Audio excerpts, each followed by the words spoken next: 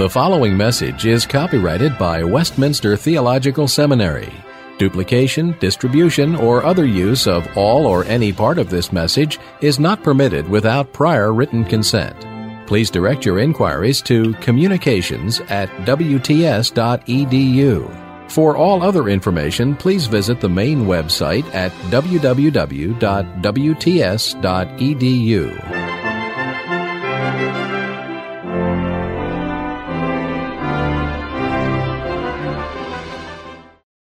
You may want to make a distinction between Judah Maccabee on the one hand and Jonathan Maccabee on the other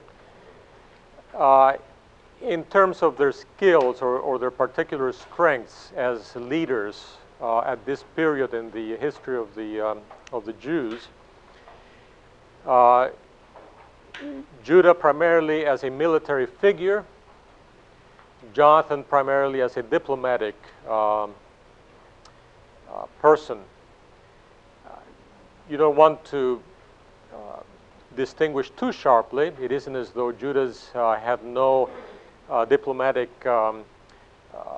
negotiations to make in the course of his leadership, and it isn't as though Jonathan wasn't involved in some military ventures.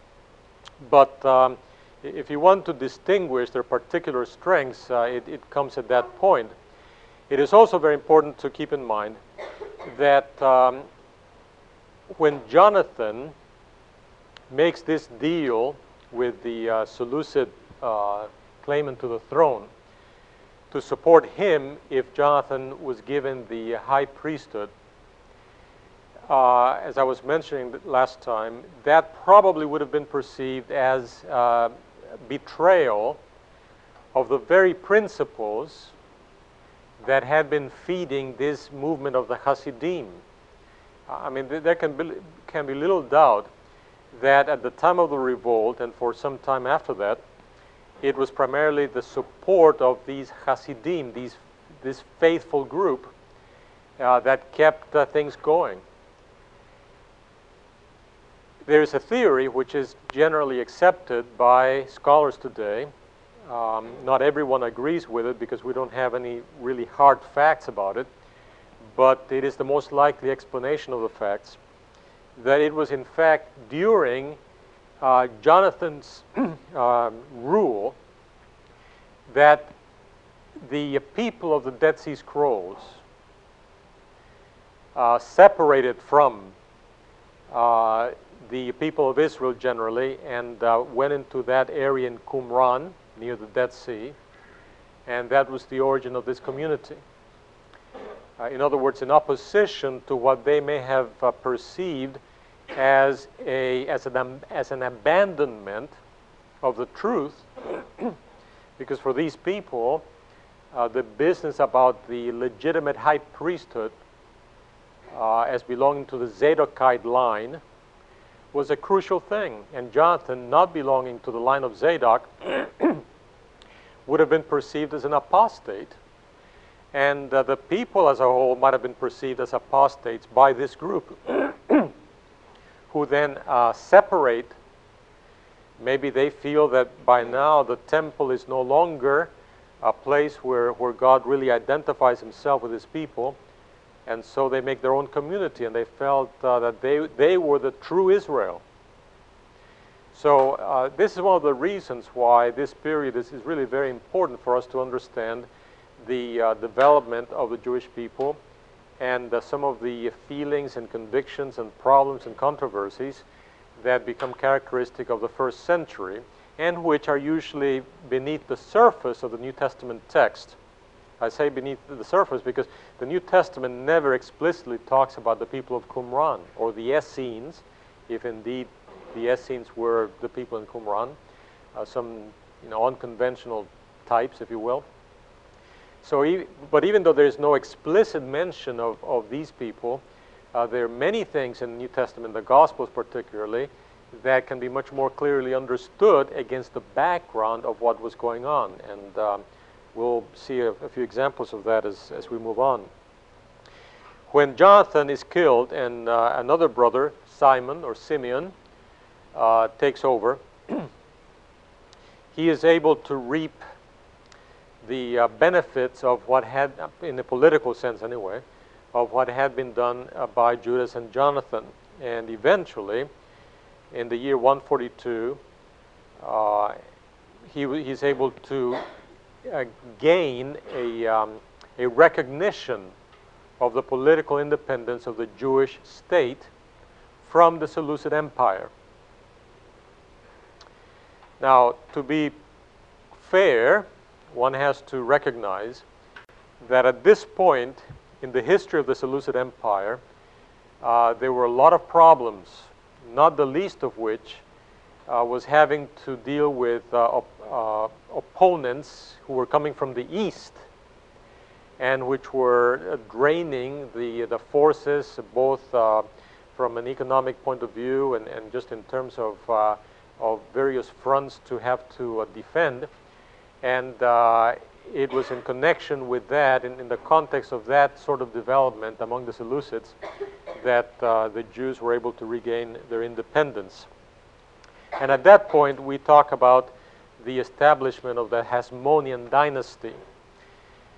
You know, we use the term dynasty when you have a succession of rulers who belong to the same family, basically. The term Hasmonean, some people say Hasmonean, immaterial, apparently comes from a one great-grandfather or something of the Maccabean brothers, who was named Heshmon, as I remember. And you need to keep in mind that sometimes in your reading of books that deal with this period, the terms Maccabeans and Hasmoneans are interchanged. I myself tend to restrict the term Maccabeans just for this group of the three brothers who were involved in the Maccabean revolt and then the establishment of a dynasty. And then I reserve the term Hasmonean to deal to talk about the period of independence in which these people were rulers, the Hasmonean line. And so we move on to that period. After the death of Simon, we have the rule of John Hyrcanus, known as John Hyrcanus I, because later on there's a Hyrcanus II. John was a very, very successful military leader. There were a number of conquests, still in Palestine, by the way.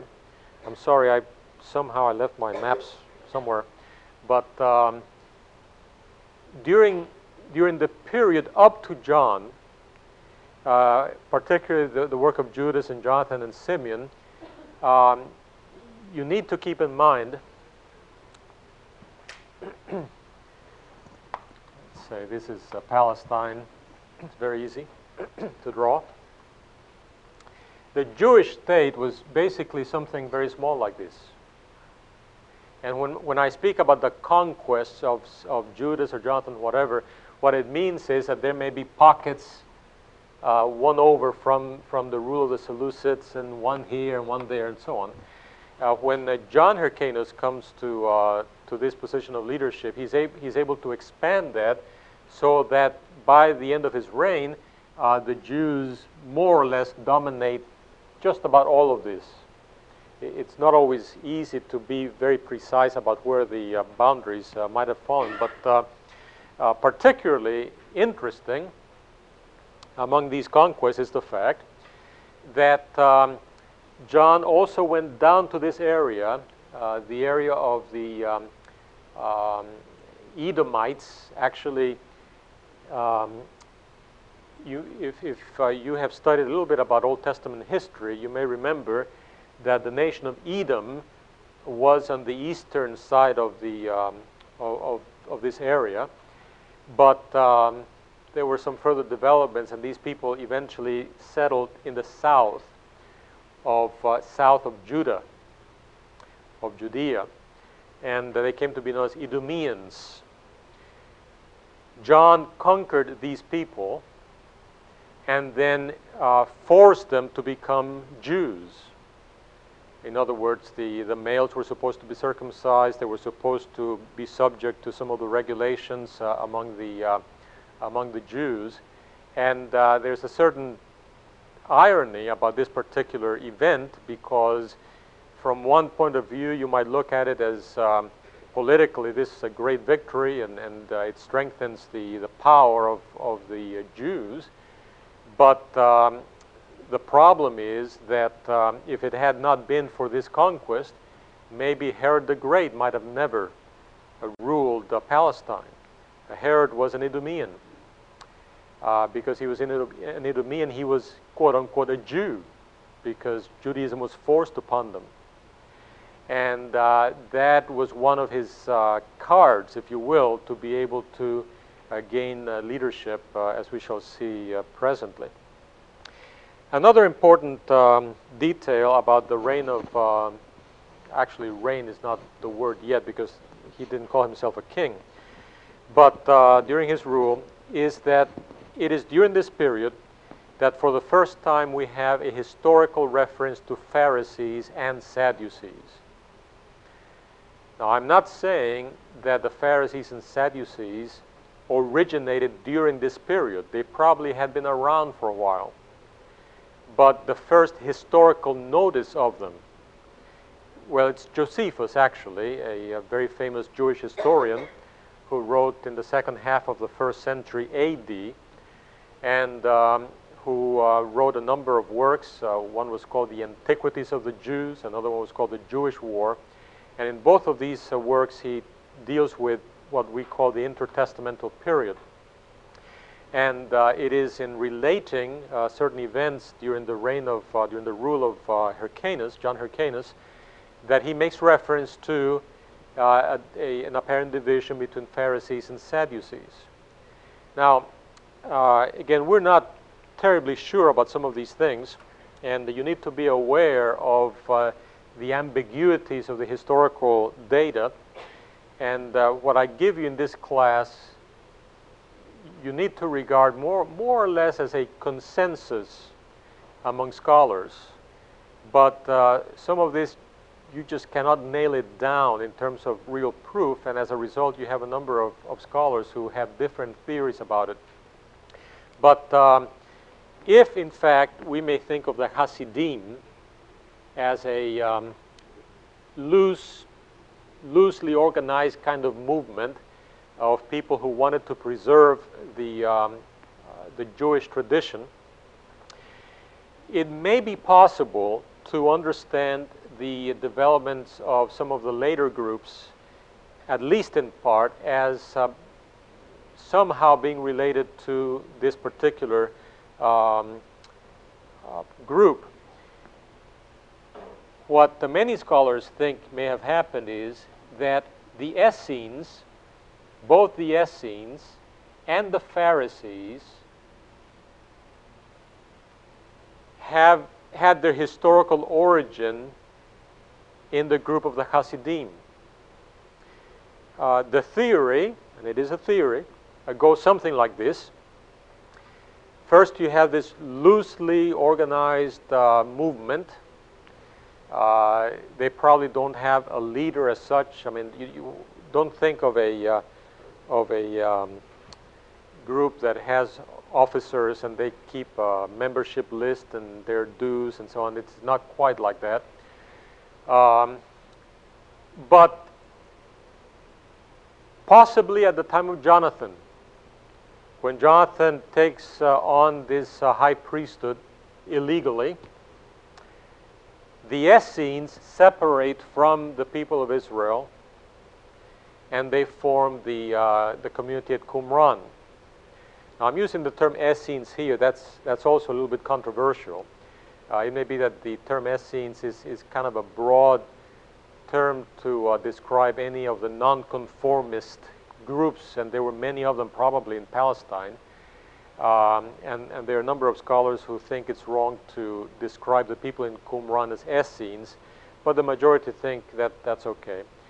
In any case, without committing ourselves as to what exactly the term Essene means, we may view them, or at least the people of Qumran, as withdrawing from this group within the mainstream of Judaism, separating, forming a new nation as far as they were concerned.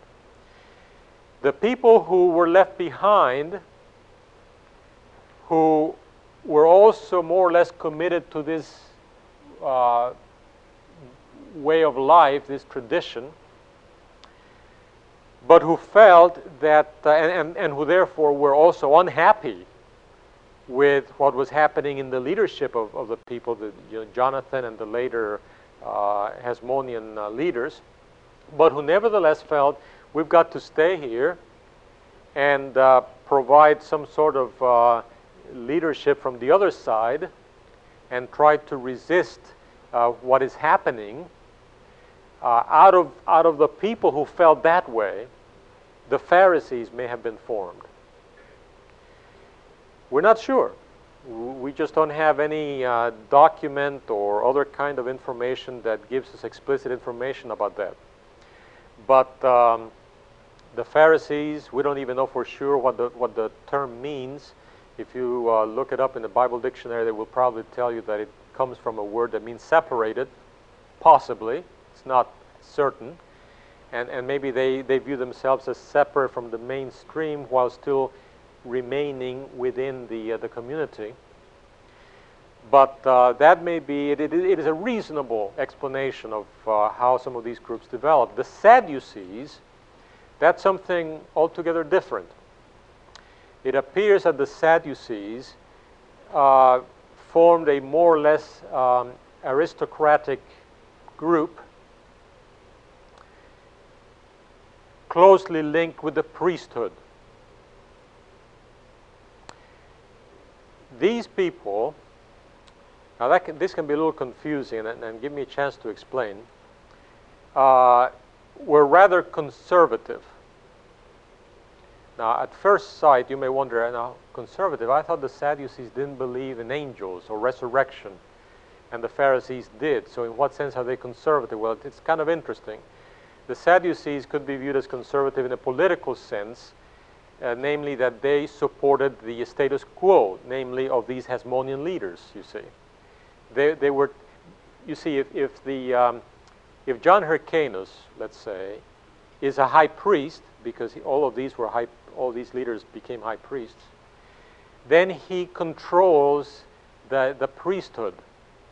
Not every priest necessarily, but certainly the chief priests and the ones who were really, in the in group, if you will, would have been part of this whole scheme. And that's what I mean by some sort of an aristocracy. They were the people in power. And so they were happy with the status quo. In that sense, they were conservative. Even in a religious sense, you could call them conservative, and this is what I mean by that. The Sadducees, apparently, if our information is correct, I'm going to qualify almost everything I say, apparently believed that the Pentateuch, the first 5 books of the Old Testament, and only the Pentateuch, was really the Bible, if you will.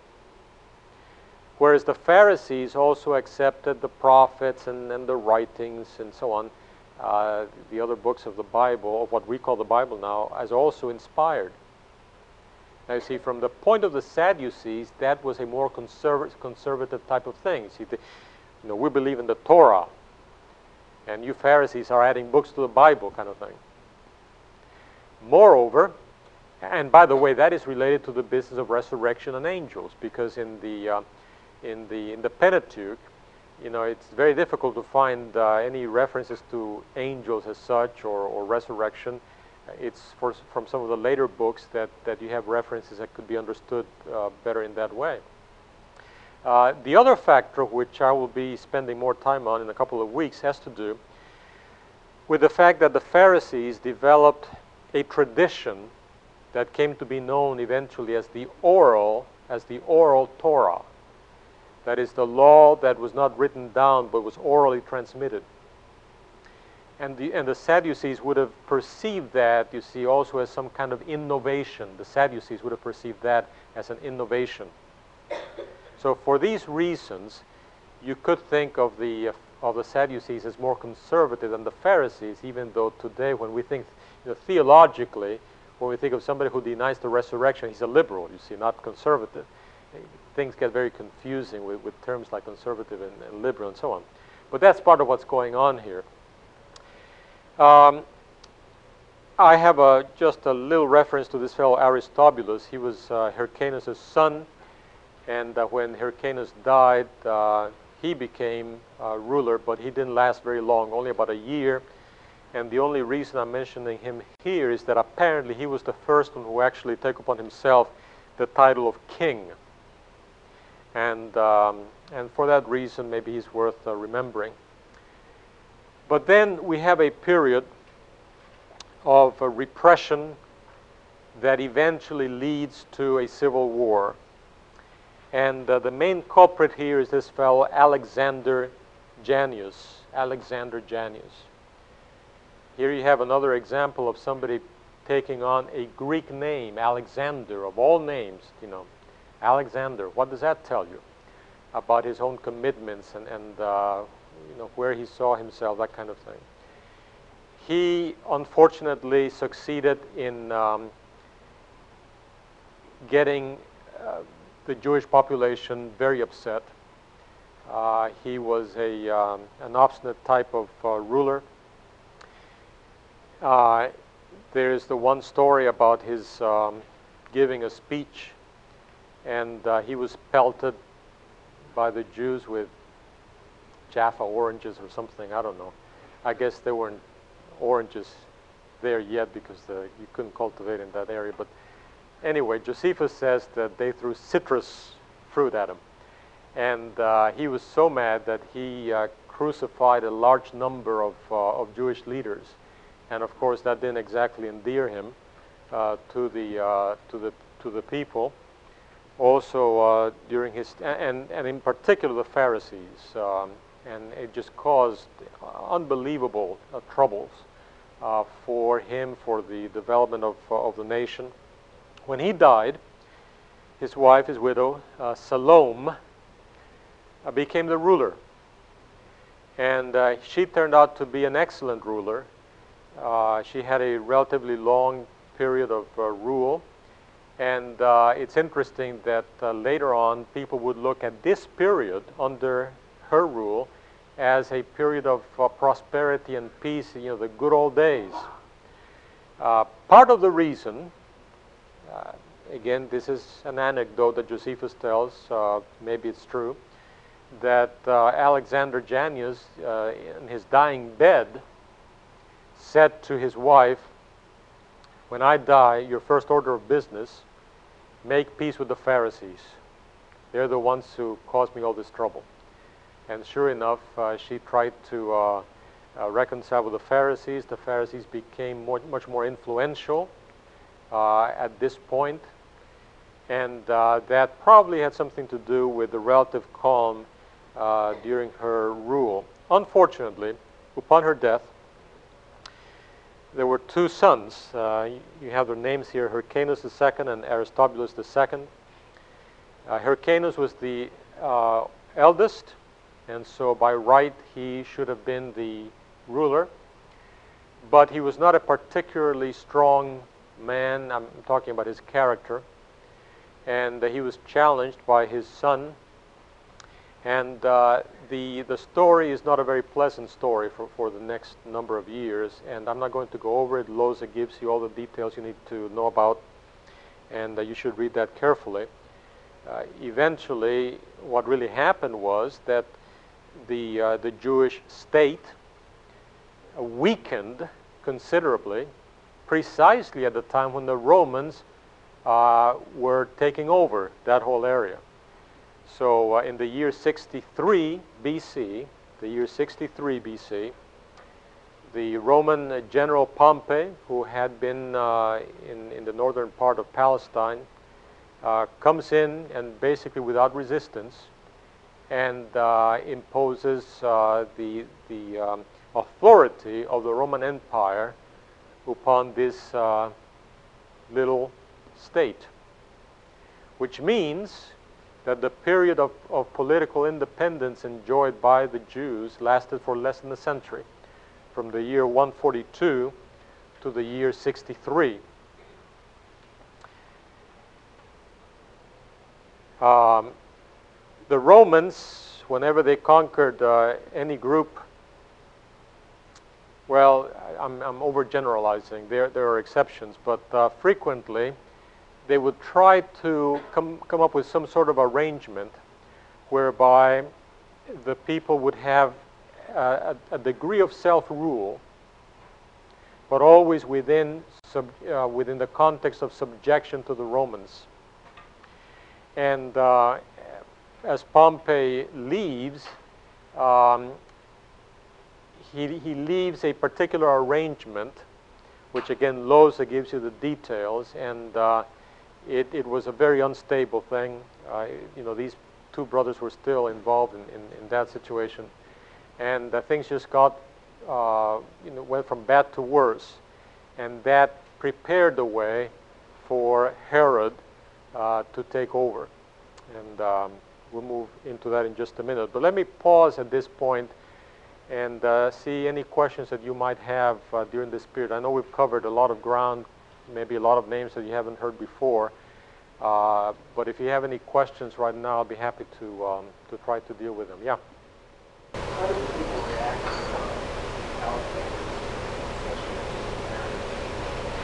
Alexander's what?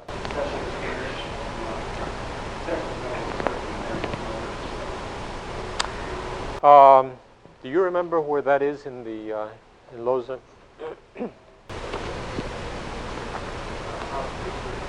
32. Well,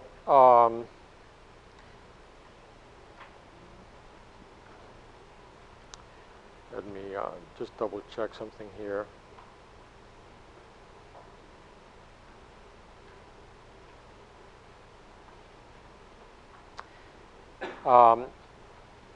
Are you assuming that Alexander Jannaeus was Salome's son? You could, yeah, all right. Yeah, it's not very clearly stated. If you go to the end of the book, in fact, it's the page next to the last page, you have a chart of the genealogical connections. And you can see there that Alexander Jannaeus also was a son of John Hyrcanus. So he really married his wife's widow. His brother's widow. I've never been very good at genealogies, as you can see. I can't even keep my wife's family straight. How can I? So this wouldn't be a problem for a Jew. But actually, you do touch on the point that there are a lot of,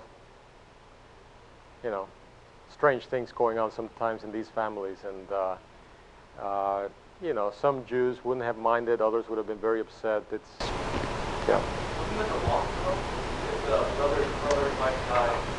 Yeah. Well, there is indeed a regulation in the Old Testament that that's what needs to be done.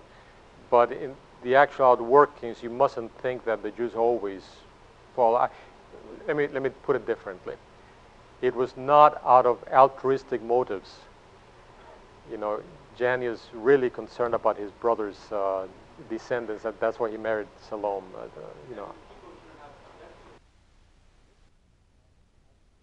Out of altruistic motives. Jannaeus really concerned about his brother's descendants. That's why he married Salome. Correct. That's right. Yeah. And I'm not even sure, frankly, whether he would have been the one in line to marry her. I don't know enough about the yeah. So they were all they were high priests. Yes. They were they were Sadducees. Okay.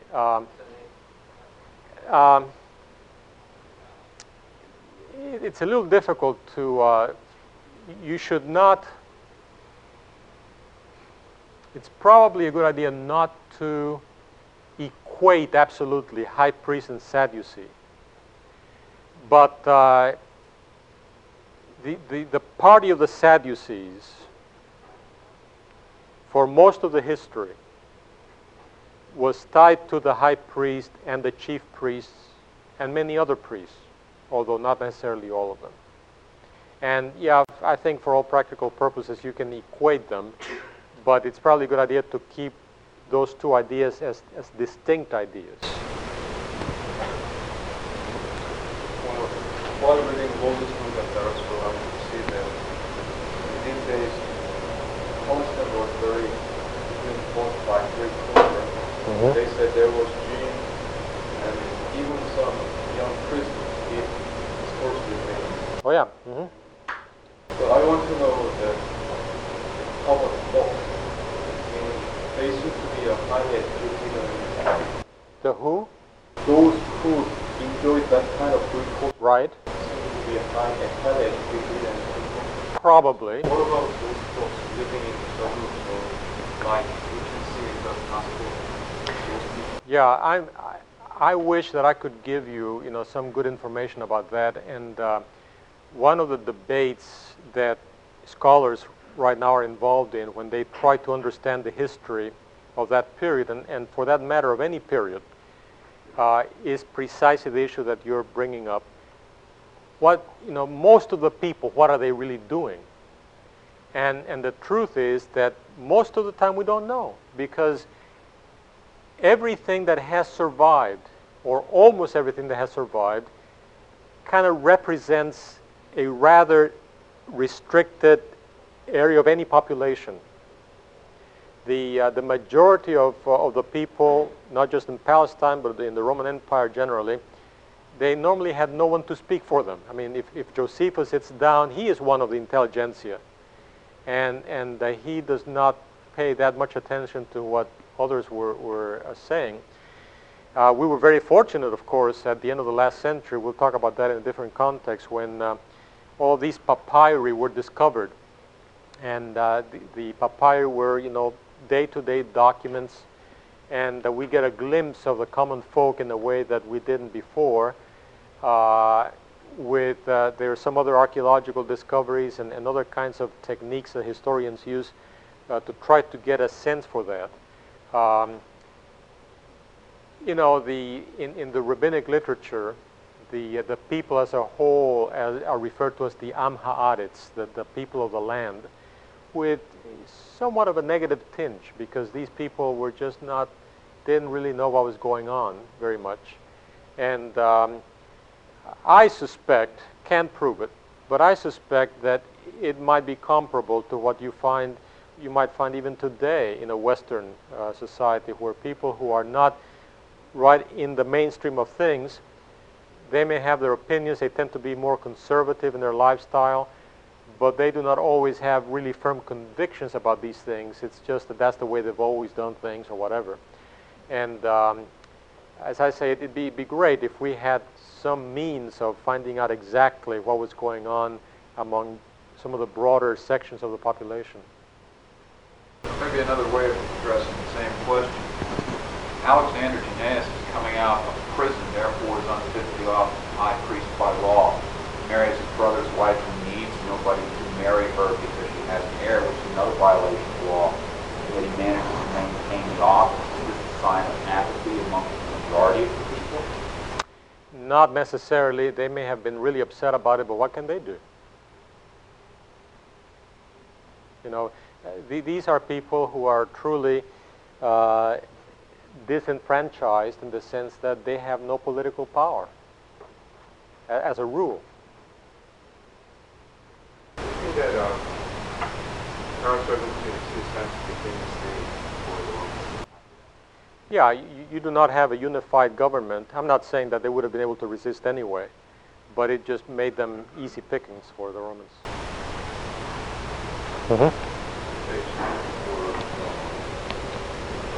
44?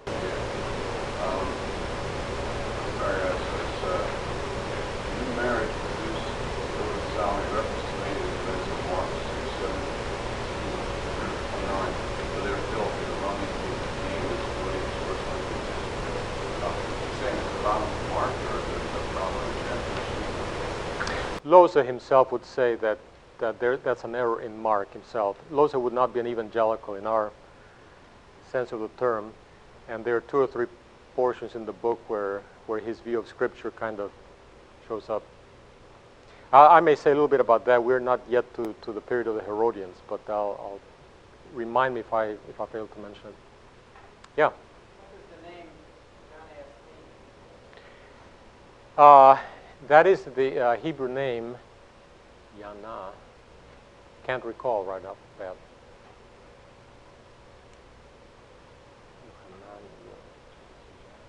Huh? No. Well, I don't think so. I don't think so. I can remember. Yeah. Jonathan? It says in page 32, new ruler recognized the name Jonathan and Shemaiah. Oh, interesting. Interesting. Yeah.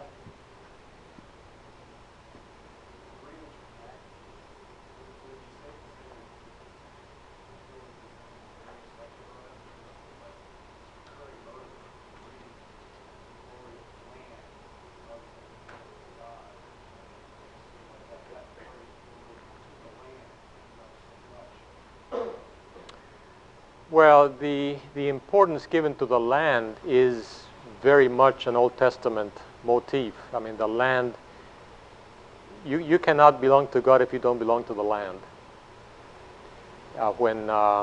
When David is being persecuted and he makes that comment, they have cast me out of the land and say, serve other gods, because it's assumed that you serve God in this land, you serve other gods in anywhere else.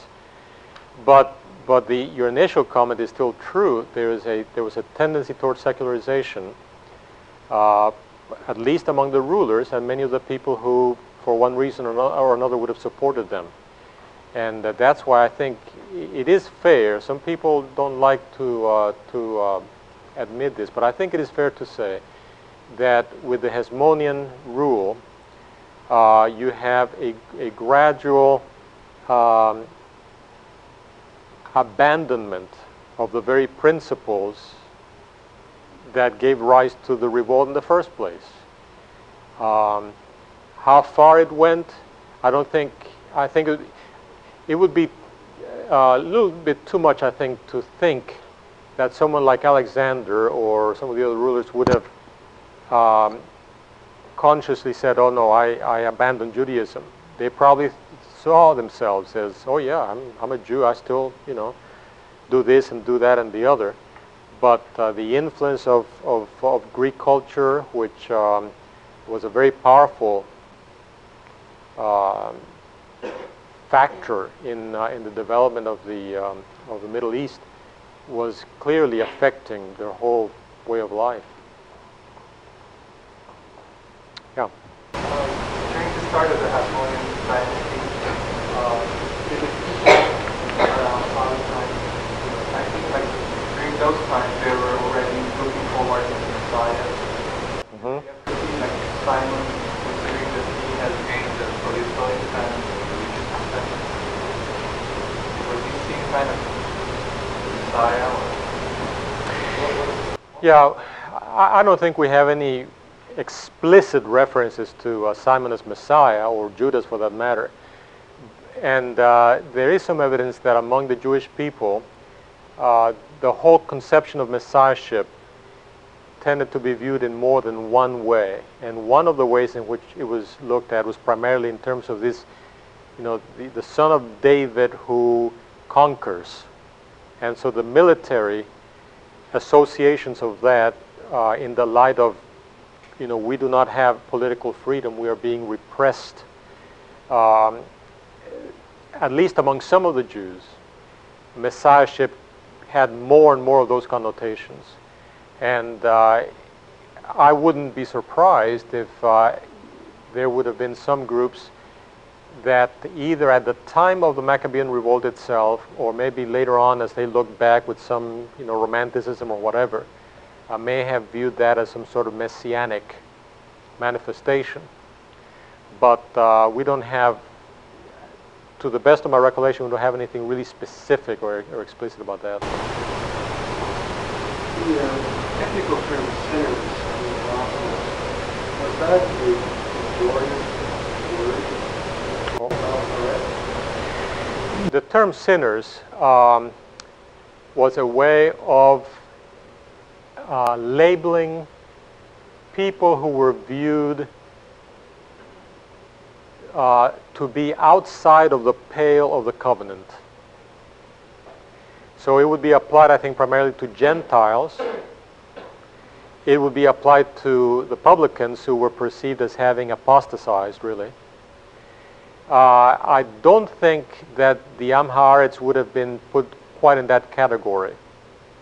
The people of the land were people who, they need to be brought along, but not necessarily that they were outside of God's covenant.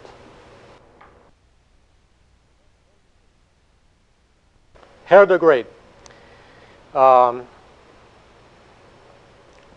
What I'm doing here when I say the last Hasmoneans, simply again to help you keep in mind that after Pompey comes in, and that really does mark the end of independence, but from that point, 63 BC, until Herod the king actually takes over, you do have a period of a couple of decades, almost 2 decades anyway, where there's turmoil, there's calm for a little while, then some more turmoil, and you have this new character showing up, Antigonus, who also challenges Hyrcanus II. And again, it gets a little complicated, and I don't think you need to know the details of that. Do read Loza carefully, have a reasonably clear idea of what's happening. But I'm not going to be asking for, really detailed items about the development of this period. What matters is that, as I mentioned before, this fellow Herod was an Idumean. His father, by the name of Antipater, had been given a position of authority earlier than this period, and as a result of that, Herod was also given some political power, particularly up in Galilee. This is during the time of Hyrcanus and so on. As the situation deteriorates, Herod has been gaining more and more strength as a leader and some support from people and so on, and he decides that maybe he's the one who can finally take charge. So he goes to Rome, and he makes a deal basically with the Romans.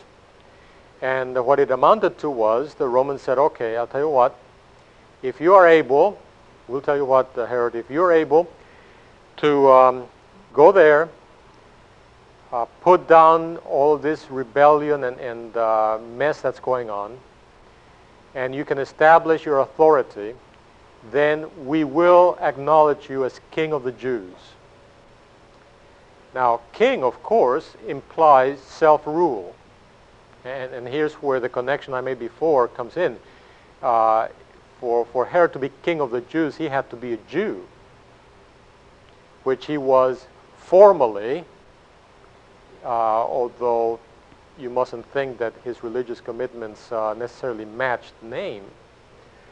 But that's kind of the background, and he is able to do that, and becomes, actually, after he comes to Palestine and begins to fight, he's able to gain some grounds about the year 40, but it isn't until the year 37, that he actually is fully established as king of the Jews. His strengths, well, Herod, one has to recognize, was a very, very fine administrator. He knew how to govern in terms of administrative skills, organization, that kind of thing. And from that point of view, he was able at a fairly early point to create a structure that had stability. Another fine point in his character was his interest in the arts. He was a patron of the arts. In other words, he gave a lot of support, particularly to building projects. He really produced and supported some magnificent building projects. One of the most impressive of all was the building of the port of Caesarea on the coast around here, which eventually became the center of. This is where the king would reside later, and the governors later on. And only in the past 10 or 15 years have archaeologists, and particularly underwater archaeologists, really appreciated the magnitude of this particular project. The difficulties in building what had to be built underwater and everything else to create a port is really very quite astonishing. The fortress of Masada, you've probably seen pictures, of that tremendous mountainous rock, and you have almost a city built on top of that. The Herodion, a cone-shaped structure. Well, there's also almost like a city inside of that near Bethlehem. And most of all, of course, the temple, the rebuilding of the temple, which became a source of pride for every Jew. I mean, this was internationally known as one of the wonders of the ancient world. But alongside his strengths, there were some weaknesses as well. Herod was really, the typical egotistical type who just couldn't put his priorities the way that they ought to be. And it becomes clear as time progresses that his emotional stability was not particularly anything to write home about. He fell in love with a woman named Mariamne, or Mariamne.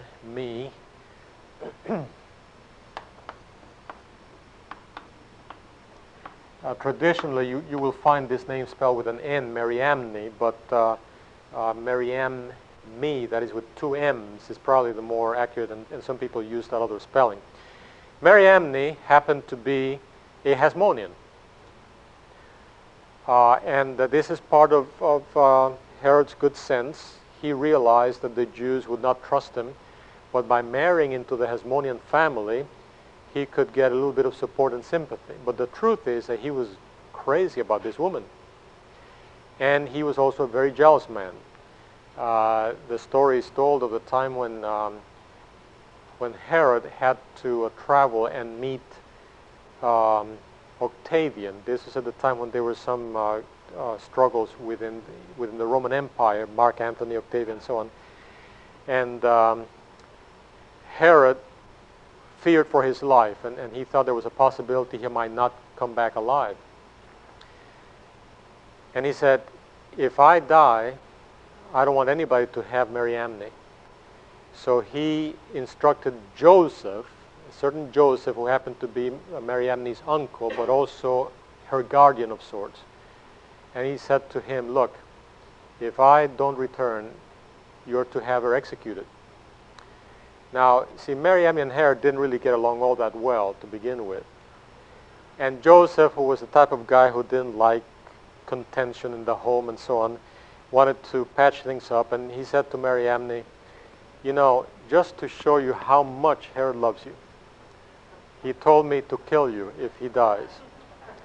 Well, Mariamne wasn't really impressed with this show of affection. And when Herod came back, she really let him have it. At that point, Herod's mind begins to, well, wait a minute here. Joseph, would not have said that to Mariamne unless there was some unhealthy relationship there. So he had Joseph executed. And then he began to kill a few of his own sons, whom he feared might take over his own reign. It's not surprising that the Emperor Augustus eventually made a little comment about it's better to be Herod's pig than his son. The words for pig and son in Greek sound a little bit alike, and the point is that being a Jew, he couldn't eat pork, so the pigs were safe. But if you were a son of Herod, you were in trouble, possibly. Well, please do review some of the stuff we've been talking about yesterday and today. Look carefully over the syllabus and your reading through Monday. And if you have any questions on Monday, we'll take some time in class to go over them.